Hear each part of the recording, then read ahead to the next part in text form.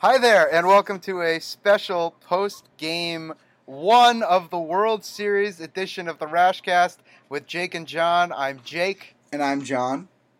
And full disclosure, we would not be recording this game if the Nats had lost it. Nope. But, amazingly, against all odds, they managed to get 5 runs off of Gerrit Cole to hang the first loss on Gerrit Cole since May 22nd. And by the way, on May 22nd, the Washington Nationals lost to go down to 19-30 on the season. Yeah. And Max Scherzer gutted out 5 innings of 2-run ball. They got 4 shaky, bend but don't break innings out of the bullpen, and they managed to absolutely steal Game 1. Yeah, I mean, Scherzer wasn't sharp by any means tonight. He had nothing. He didn't have his fastball, didn't have his slider, didn't have his changeup. But the fact that he was able to get us through 5 innings against this lineup was remarkable. I mean, that was, I would argue, his best performance of the postseason when he just didn't have anything. And still, this is the best lineup he's faced, and still managed to go 5 innings. It was remarkable. And he kept us in this game, and he let it all up for Juan Soto to do his thing. And that was also, I mean, there's so many great things about this game. And, you know, from Max Scherzer gutting it out through 5 innings, from Juan Soto's 3-for-4 night with 3 RBI, a homer, that amazing opposite field home run off Cole. And then Ryan Zimmerman also having his big moment. I mean, I tweeted this during the game, but first homer in Nats Park, Ryan Zimmerman. First homer in postseason history for the Nationals, Ryan Zimmerman. First homer in the World Series, Ryan Zimmerman. It's so poetic. And Nats are 3 wins away from their first title, and it's just remarkable. And you really didn't expect this type of game tonight, and it was, you know, their approach was great there against Cole. They had so many great swings. I think they only had him go 1-1-2-3 clean inning. They had 2 1-2-3s, but after a double play. But 1 clean inning off Cole. Just the way they attacked him, there was a lot of hard contact off of him. It was just a great game for the Nats offense. I mean, the Nats offense gets underrated. It gets kind of lost in what their rotation has done in this postseason and all season long. But the Nats had the second best offense in the National League. They were right behind the Dodgers in runs scored, right behind the Dodgers in a whole bunch of categories, and they have a great approach. They were first in the National League in on-base percentage, and second overall, second only to the Astros. This team, I mean, they didn't grind out at bats against Gerrit Cole because it's impossible to do that, because he's got too good stuff. Once he gets to 2 strikes, it's impossible to really grind out an at-bat against him. But what they did was they hunted strikes, they hunted hittable strikes. Cole was a little hittable with his fastball today, and the Nats didn't miss mistakes. Ryan Zimmerman, you know, if you had told me before the game that Ryan Zimmerman would get Gerrit Cole, I would have been shocked. It's a terrible matchup for him. I mean, he can hit in the high 90s heat, but it's that slider that's a neutralizer for him. And you saw that in the second at-bat, too, with Zim. I mean, when he struck out against Cole. I mean, that slider got him going and got him swinging. And, like, that was the at-bat you expect from Zimmerman against Cole. But he was just able to pounce on the mistake pitch in the first at-bat. Yeah, he saw a fastball he could hit, and he crushed it to left center. And then Soto. You can say, I mean, amazing things about that homer, and they're all deserved. I mean, to be able to show that kind of pop from a left-hander, to be able to go over the train tracks in left center field. That's Michael Morse territory. The StatCast measurements on that said 417. I don't believe that for a second. That's impossible. It can't possibly get over the train tracks, no matter how high the apex of the ball is, and go 417 feet. I think StatCast is broken in Minute Maid Park because that Yordan Alvarez homer that went tripled up like the third deck, they only said was like 417 or something like that, which was completely wrong. This is my conspiracy theory that StatCast doesn't work in Minute Maid Park. Well, it makes no sense. You would think they would want to juice the StatCast numbers, but Yeah. Just, I mean, that was an amazing display of power, but that was more of an amazing show of his gifts as a hitter than his second at bat. 2 outs, runners on first and third, Nats up 3-2. Cole falls behind 3-0. He throws a perfect 3-0 slider. Soto takes. Throws a 3-1 changeup right in the zone. Soto thinks it's a fastball, swings through it. 3-2. Soto gets a slider on the inner half, and not only is he not out in front of it, he manages to inside out it, and not just inside out it, but crush it over the head of the left fielder. A Scud missile off the wall.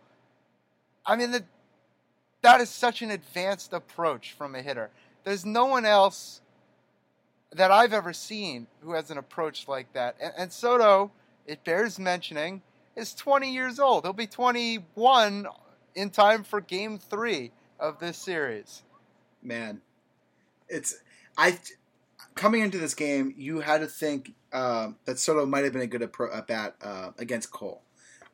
Just because Cole is a high fastball pitcher and Soto is a high fastball hitter. By the way, they told a story on Fox. This was incredible. Apparently, Kevin Long, the Nats hitting coach, walked up to John Paul Morosi, the sideline reporter for Fox, and he told him yesterday that Juan Soto was going to take an elevated fastball out off of Cole to left center field. And he did it. I mean... Yeah. It's incredible. I thought you were going to tell the story about Juan Soto. I mean, they were talking about this with Charlie and Dave as well, that Juan Soto, after Game 3, after the win, he stayed back at midnight to take batting practice on the field to work on his opposite field approach, which has paid dividends so far. I mean, that double in Game 4 off of Luke Weaver, not Luke Weaver, I mean Dakota Hudson, and then tonight with his 2 opposite field hits.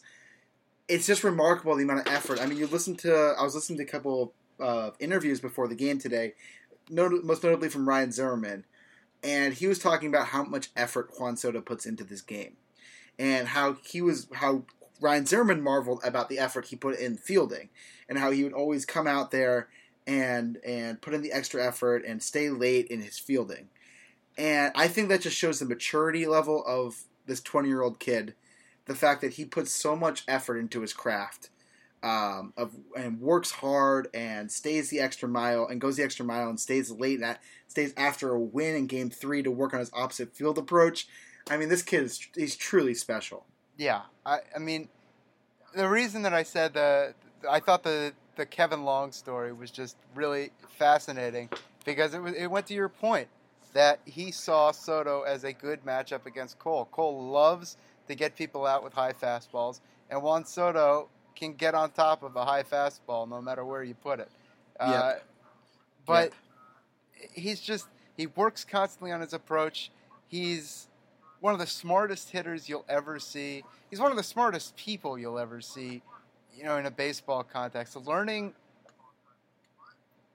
English by age 20 so that he feels comfortable enough speaking and doing interviews on it. It's amazing. He's a student of every aspect of the game, like you were talking about with fielding. I cannot believe the Nationals have this guy and that we get to watch him for at least 5 more years. That's just amazing. It's great. And he's 20 years old. He's already getting comparisons to Ted Williams. Yeah. I mean, and Ted Williams, Albert Pujols, Miguel Cabrera, all 3 names I've heard thrown around with Juan Soto. And that's just truly, I mean, you can't ask for better I'll company. say this about the comparison to Ted Williams. Williams was too stubborn to go to the opposite field. It's not Juan's problem. Not Juan. No. So, it's another thing, just generally speaking about the Nats' approach tonight, is, Gerrit Cole had, I wouldn't say his A stuff, but definitely close to BB plus stuff. He was still very sharp. He wasn't like Gerrit Cole to the max, but he was still very good. And the Nats managed to only strike out 6 times against him. And going into the series, everyone was talking about how the Astros had this great strike approach without striking out, and they did. They had a great approach against Scherzer. And I think a lot of that is because Scherzer didn't have his off-speed stuff. Scherzer did not have his off-speed. So they able Scherzer's problem today was he didn't have his fastball. Well, he couldn't locate the off-speed stuff in the zone. The problem with Scherzer today he couldn't work ahead with his fastball. He couldn't get people to chase his off-speed because everything works off the fastball. Scherzer's big advantage and his big change since he's become a Nat, the thing that's made him so efficient as a Nat, is that he has this ability to get swings and misses on his fastball. And he can't do that if he can't locate it. And if he can't locate his fastball, basically he's relying on sliders and changeups and hoping people chase. And to their credit, the Astros didn't. They were very patient today. No. They were very patient, and I think this is something I mentioned in, I think, 2 episodes ago on the podcast about the possible emergence of Tanner Rainey. And I was saying how these two teams, the Astros and the Yankees, both work deep counts against starting pitching. And that's exactly what happened tonight. Is they didn't chase. They were very patient. They worked counts, and they were able to get Scherzer out after 5. And I think, from after those 5 innings, Davey had to get 4 more innings out of his bullpen. And I think Davey did a very good job with the bullpen. I think, going to Corbin was 100% the right move. If you win tonight, there's far less pressure on Game 3. So you can go Anibal versus Greinke because you're not going to be down 0-2 at that point. At worst case scenario, you're down 1-1. So this was 100% the right move. You win tonight. You worry about Game 3 tomorrow. Then going to Rainey. I mean, I will say this. Rainey still looked good tonight. Those 3 balls to Bregman, those sliders, amazing takes. Those were all sliders missing an inch below the zone. And his fastball was hitting 100. Even that homer to Springer, I mean, that's just a good hitter beating a good fastball. That's fastball inside. I mean, it's 99 on the inner half. Springer is a ludicrous postseason hitter. I would have been madder about a walk than a home run there. Yeah. So you can't really fault Rainey for that. I mean, that walk to Brantley was bad. But besides that, I mean, he had a good approach against Bregman, throwing him the sliders away that Bregman just was able to spit on, even though they were so sharp. And then, whether or not you leave Rainey in for Bregman was debatable. But then going to get Hudson right after, having Hudson up that inning, knowing that you have a short leash for Rainey was very smart. I think just throughout this postseason, Davey has shown the knowledge of his bullpen and knowing who can get what outs and where. And that's exactly what he showed tonight with the knowledge that Rainey, you need to have a short leash. You can't expect him to go an inning. And you have to have Hudson up and ready to get that final out. And that's exactly what happened. At that point, the Nats had a 3-run lead when they brought in Rainey. That they needed 9 more outs. They thought, obviously you could have gone to Hudson to start the 7th inning, but they thought they could steal a couple of outs with Rainey. And Rainey did his best. And I don't disagree with them at that point. You don't disagree with... I mean, it was... To me, what was so impressive about Davies managing was he seemed to know exactly how far he could let Rainey go. I would have probably yanked him before Bregman, but I am impressed that he managed to have Hudson throwing behind Rainey, which was the important thing. There was no way of knowing how many outs Rainey was going to be able to give you, but he was prepared. And I completely agree on the Corbin move. And Corbin was not particularly sharp today, but he got the 3 outs he needed. No. And like everybody on Twitter who was saying you should have left Corbin in. No, you shouldn't have left Corbin in. That was the right move to pull him. He was able to get the 3 outs that he needed, and he looked shaky. I mean, he didn't have any fastball command, but luckily his slider looked good enough compared to Scherzer's off-speed stuff, where the Astros were very aggressive against it. That was really the one inning where the Astros managed to go out of the zone with a lot of regularity. They really helped. I think there was an at-bat to Martin Maldonado where Corbin didn't throw a single strike, and he still got the strikeout. So I think, either Corbin had a deceptively good slider or they were starting to feel it.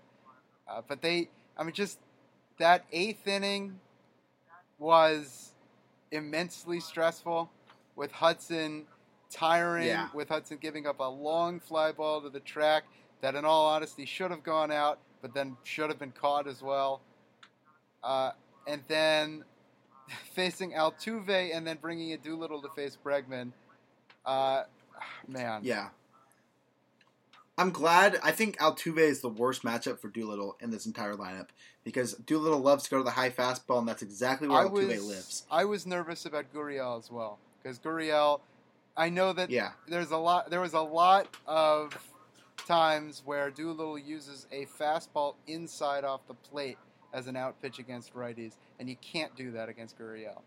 But no, just going back to something you made me think of when we were talking about Gurriel is the double off Scherzer. That pitch was so far inside. Just the way Gurriel was able to clear his hands inside and barrel that ball, it's so impressive. Yeah. That was just an impressive swing from Gurriel. I don't really fault Scherzer for that pitch. It was a good pitch. It was a good pitch call, especially when he didn't really have great slider command or great fastball command. But sometimes good hitting beats good pitching. Nothing you can do about that. Yep, that's exactly what happened there. Nope. And that's what happened pretty much all night with the Astros. They're just so good hitters. And the Nationals were able to barely beat them. And it's just remarkable that was able to happen. They stole this game. Had absolutely no business winning it. The Astros left, I don't know how many on base. It seems like 1,000. I could look this up. Yeah, but it seemed like every inning they left multiple players on base. Yeah, there was only one clean inning, two clean innings all game for the Nats. The fifth and the ninth. The fifth, where Max Scherzer came out at 96 pitches against 3-4-5 in the order, having absolutely no stuff left, and managed to go 1-2-3. And then the ninth, where Doolittle goes out against 4-5-6, three very difficult matchups for him, and manages to strike out the probable league MVP in Bregman, and then get a harmless flyout on a 2-0 pitch from Gurriel, and then Correa lines to center. That was so impressive. Yeah. I'm just looking through. So I scored this game tonight. I was telling you about this earlier, but I'll tell the listeners. I did score this game today. I'm just going through the scorecard right now and just finishing filling it out. Every guy Gurriel came up in a big situation for the Astros, and Doolittle was able to get him out. Alvarez came up in a huge situation. He had a great game for the Astros, and Hudson was able to get him out. These guys had particularly great games tonight, and yet in the big moment, our guys were able to get him out. And if you had told me back on April or May 24th or whenever we talk about in the first 2 months of the season, that the Nats bullpen was able to survive the Astros lineup for 4 innings to win game 1 of the World Series, I would not have believed you. So the Astros left 11 on base this game, which is an incredibly high number. But they also, and this is a fascinating fact to me, in the regular season, they only struck out 11 or more times, 19 times, which in this day and age is insane. And they struck out 12 times today. If you were to tell me that the Nats only got 5 innings out of Max Scherzer and they were facing Gerrit Cole and they won the game, I don't know that I could come up with a situation in which that happened. I don't think you could have written the script to this game beforehand. But it happened. They've got the one win that they needed to leave Houston with already. Tomorrow is gravy. And if they win tomorrow, you start, and I hate to say this, planning parade routes down Independence Avenue. Or Constitution, probably. That sound is me knocking on wood. I don't have any faux wood in wood. This apartment, so you're going to have It's to also faux wood. And I said if. Okay, I'm hedging If. here. I mean, But that's still a big if. And up 2-0 on the road, yeah, you feel great, but you never know. It's still baseball. Now, looking forward to tomorrow, it's Verlander versus Strasburg. Mhm. And that's a game. I mean, if you're looking at these two games, Scherzer versus Cole, Verlander versus Strasburg, tomorrow's game is the game you feel more confident in. Strasburg's is a lot better than Verlander has this postseason. And, I mean, Verlander is second in the Cy Young voting this year. Strasburg's probably third in the NL. Right. So it's a game that you feel like you can also still win, especially the way that the Nats were able to attack Cole and their approach against Cole and still get hits against Cole. You know, you have to feel good about getting some runs against Verlander. Well, yeah, given that they managed to get 8 hits and 5 runs off of Cole, it's not like Cole was putting guys on and the Nats were cashing in with runners in scoring position. They were hitting their way aboard. Yeah. I mean, every inning. I mean, Cole had 1 clean inning, as I said earlier. He only walked 1. Yeah. And now, granted, that started the 3-run rally in the 5th, but still. Yeah. The Nats just put together good at-bat after good at-bat in that inning. I mean, they did the little things right. They advanced a runner to third on a fly ball. Anthony Rendon beat out a possible double play ball. They did everything you had to do to score runs off of Cole, and they managed to do it. One thing that leads me to believe that this year is incredibly different than any other year is that catcher interference call on Josh Reddick in the 4th inning when they had a runner on first, and Reddick swung and he hit Kurt Suzuki's glove. I mean, Josh Reddick he set the record for catcher's interference in a year once. This is what he's known for. He has a long swing to the plate, and he always and he stands back in the box, and he's able to clip the glove. It's what he's known for. And the fact that that wasn't called just shows you. I mean, we know from experience, it was a batter's interference last time, but with the Nats, but we know from experience that's not a reviewable call. Yeah. So just the fact that went our way for once just leads me to believe. Sometimes it's your year, and sometimes your breaks go your way. Exactly. So far this postseason, the breaks have pretty much all gone the Nats' way. Every break, I mean, from the ball skidding left on Trent Grisham to Dave Roberts managing with his head up his ass to the Cardinals' offense forgetting how to hit after scoring 10 runs in the first in Game 5. It's just everything has gone the Nats' way so far. To the Cardinals scoring those 10 runs in Game 5 and producing a much easier matchup for the Nats. Exactly. It's just every little thing, and that's what has to happen if you win a World Series. Things have to go your way, and it's finally the tide is turning, and it finally looks like things are shaping up for the Nats. By winning this game, the Nats have flipped the odds on this series. Yep. Whereas before this game, you would probably call the Astros around 60% favorites to win the series. Now, you would have to call the Nats presumptive favorites. And that's not a thing I feel comfortable saying, given the strength of this Astros team. But the Nats now, at the very worst, will come in to Game 3 as a quote-unquote best-of-5 series, not needing to win a single other game against Verlander and Cole, and with home field advantage. They'll have 3 of the 5 games at home, and it's a great position to be in. Oh, yeah. You cannot ask for better positioning after this. I mean, the fact that you're able to do something that nobody else since May has been able to do just shows how underrated this offense was coming in. It just shows how nobody really has read this team correctly all year. No one's really understood what makes this team work. And I think that's a lot of credit to give to Davey Martinez and the coaching staff. The fact that he's been able to, and I think that's also an advantage for the Nationals too, is the fact that they've been able to come in with these low expectations, especially for the World Series, and exceed them.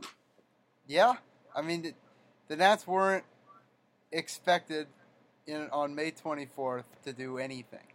Nope. They weren't expected when they were down 3-1 in the 8th inning of the wild card game to win that game and keep advancing. They weren't expected coming into the Dodgers series. I mean, there was a lot of discourse before that Dodgers series started about how the Nats were huge underdogs. Just looking at the win differential, I thought that was misguided, perhaps even more so than the discourse around this Astros series. But they managed to prove the sort of conventional wisdom wrong, and they won that series. And I think everyone sort of had the Nats as favorites in that Cardinals series, but no one expected them to dominate like they did. Even I called Nats in 6. I did not see Nats in 4 coming. And now they're here, and somehow from 1931, I would call them now the favorites to win the World Series. And that feels very odd to say, but it's probably true. Yeah.